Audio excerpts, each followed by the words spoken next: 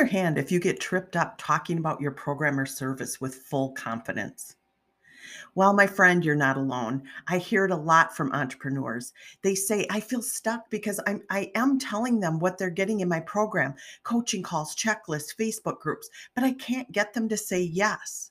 From features to transformation, selling your results, this guide will help you make this a thing of the past.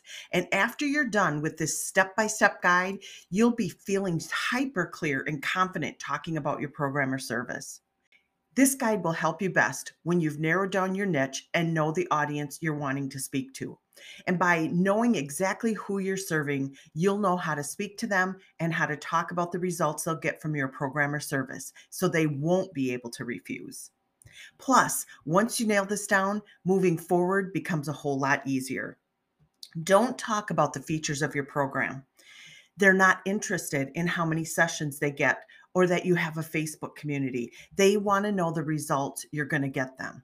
By focusing on the transformation that you can help them get, you're speaking to the pain points they're trying to get rid of. And it will help them say, yes, I need this.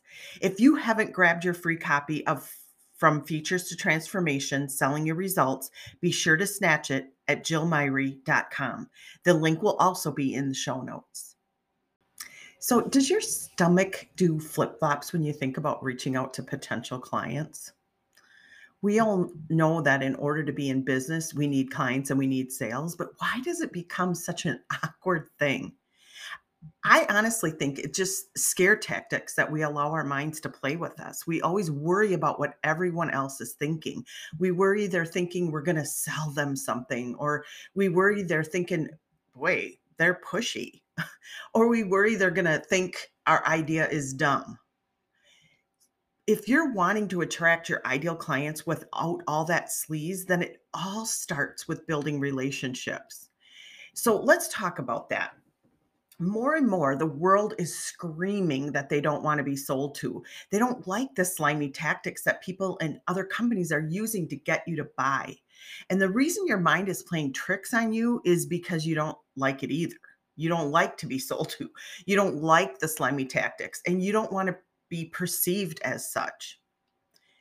Have you ever opted into something and then immediately received a sales pitch?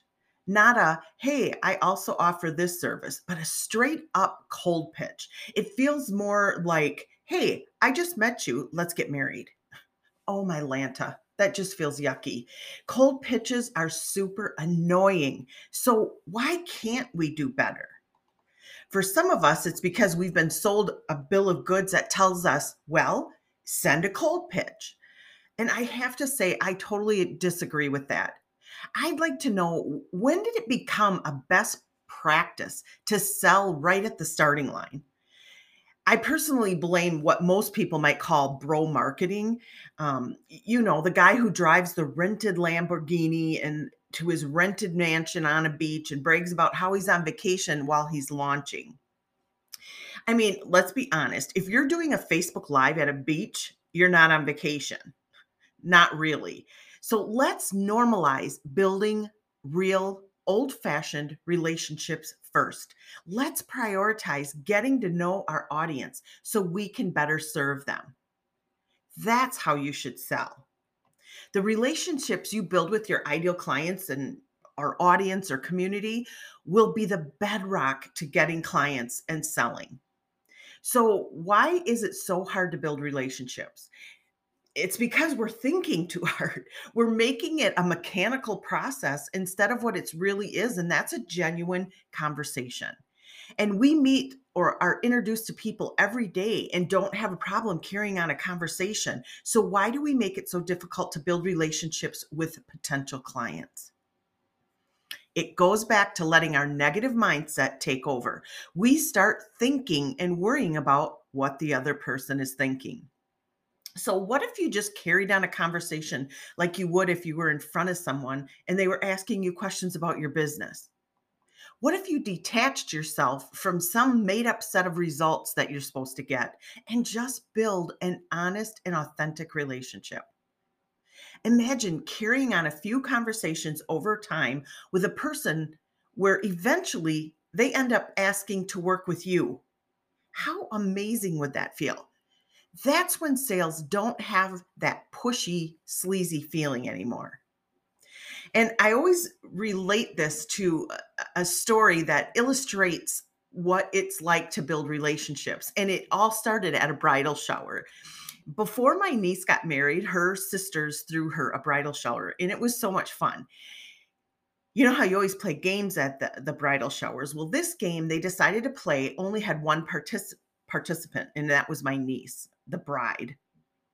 You see, her sisters decided to interview her fiance without her knowing, and they videotaped it. My niece then had to guess what her fiance's answers would be and how he would answer those questions. So basically, the game went like this. We asked fiance's name, I'm not going to use his name, what your favorite candy is. What do you think he said? And my niece would give her answer. Then they played a video clip of him answering that question. It was actually a lot of fun to watch. They must have asked him 20 or more questions, and they weren't all simple questions either. I think out of all the questions, she might have missed one, which was probably more of a technical issue than anything. I was so impressed. But clearly, they know each other very well, and it's because they built their relationship.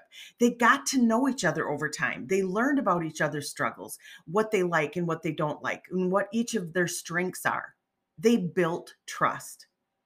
And it got me thinking about our clients, and it's almost the same way we build the know, like, and trust factor with our ideal clients. You get to know them and build relationships with them over time. So, how well do you know your clients? I always talk about the importance of building relationships with your potential clients. It is so critical because people do business with people they know, like, and trust. And even though our world looks so different today, and the way you do business might even look different, nothing has changed in the way that you get clients. It's still all about building and nurturing those relationships. We don't know if we're meeting our clients' needs if we don't learn what those needs are from them. And without building a relationship with them, you won't know if you're a good fit for each other either. Another way that you could attract your ideal clients without all that sleaze is to serve before you sell. So, what the heck does that mean? You might even be thinking, I've heard that before too, but it means you create content every week that you can share with your audience through either a blog, a video, or a podcast. Let them learn from you. Let them start seeing you as the expert. Again, this builds your know, like, and trust factor. Send out weekly emails that invite your potential clients to read your blog or listen to your video or your podcast. Sharing this content with them regularly will build the trust of your potential clients to want to purchase from you. Now, if you have a conversation with someone and right away you tell them that you have a service or product that could solve their problem, you're going to feel pushy, salesy, and sleazy. So serve them first with your great free content before you try selling to them. Remember, that's why you don't like being sold to, or you don't like the slimy tactics. Attracting your ideal clients is not a one and done thing. You have to be in it for the long haul. You need to do it consistently, and you have to be willing to take time and serve before you sell.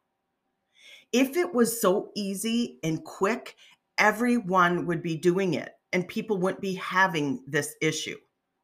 So take the time and be willing to take the time to serve before you sell. I appreciate you listening, and I hope you had some takeaways from this episode. If you liked what you heard today, please be sure to like and subscribe, share this with a friend, and leave a comment and let me know what you think. Also, let me know if you're struggling with anything. I'd be happy to help or share some ideas on my podcast with you. And before we go, I just want to have you keep your eyes and ears peeled for my new webinar, where I will be walking you through the steps of what you need to do and be working on a daily basis to move your business forward. No more wondering what you should be doing. And the registration will be opening soon, but keep your eyes and ears peeled.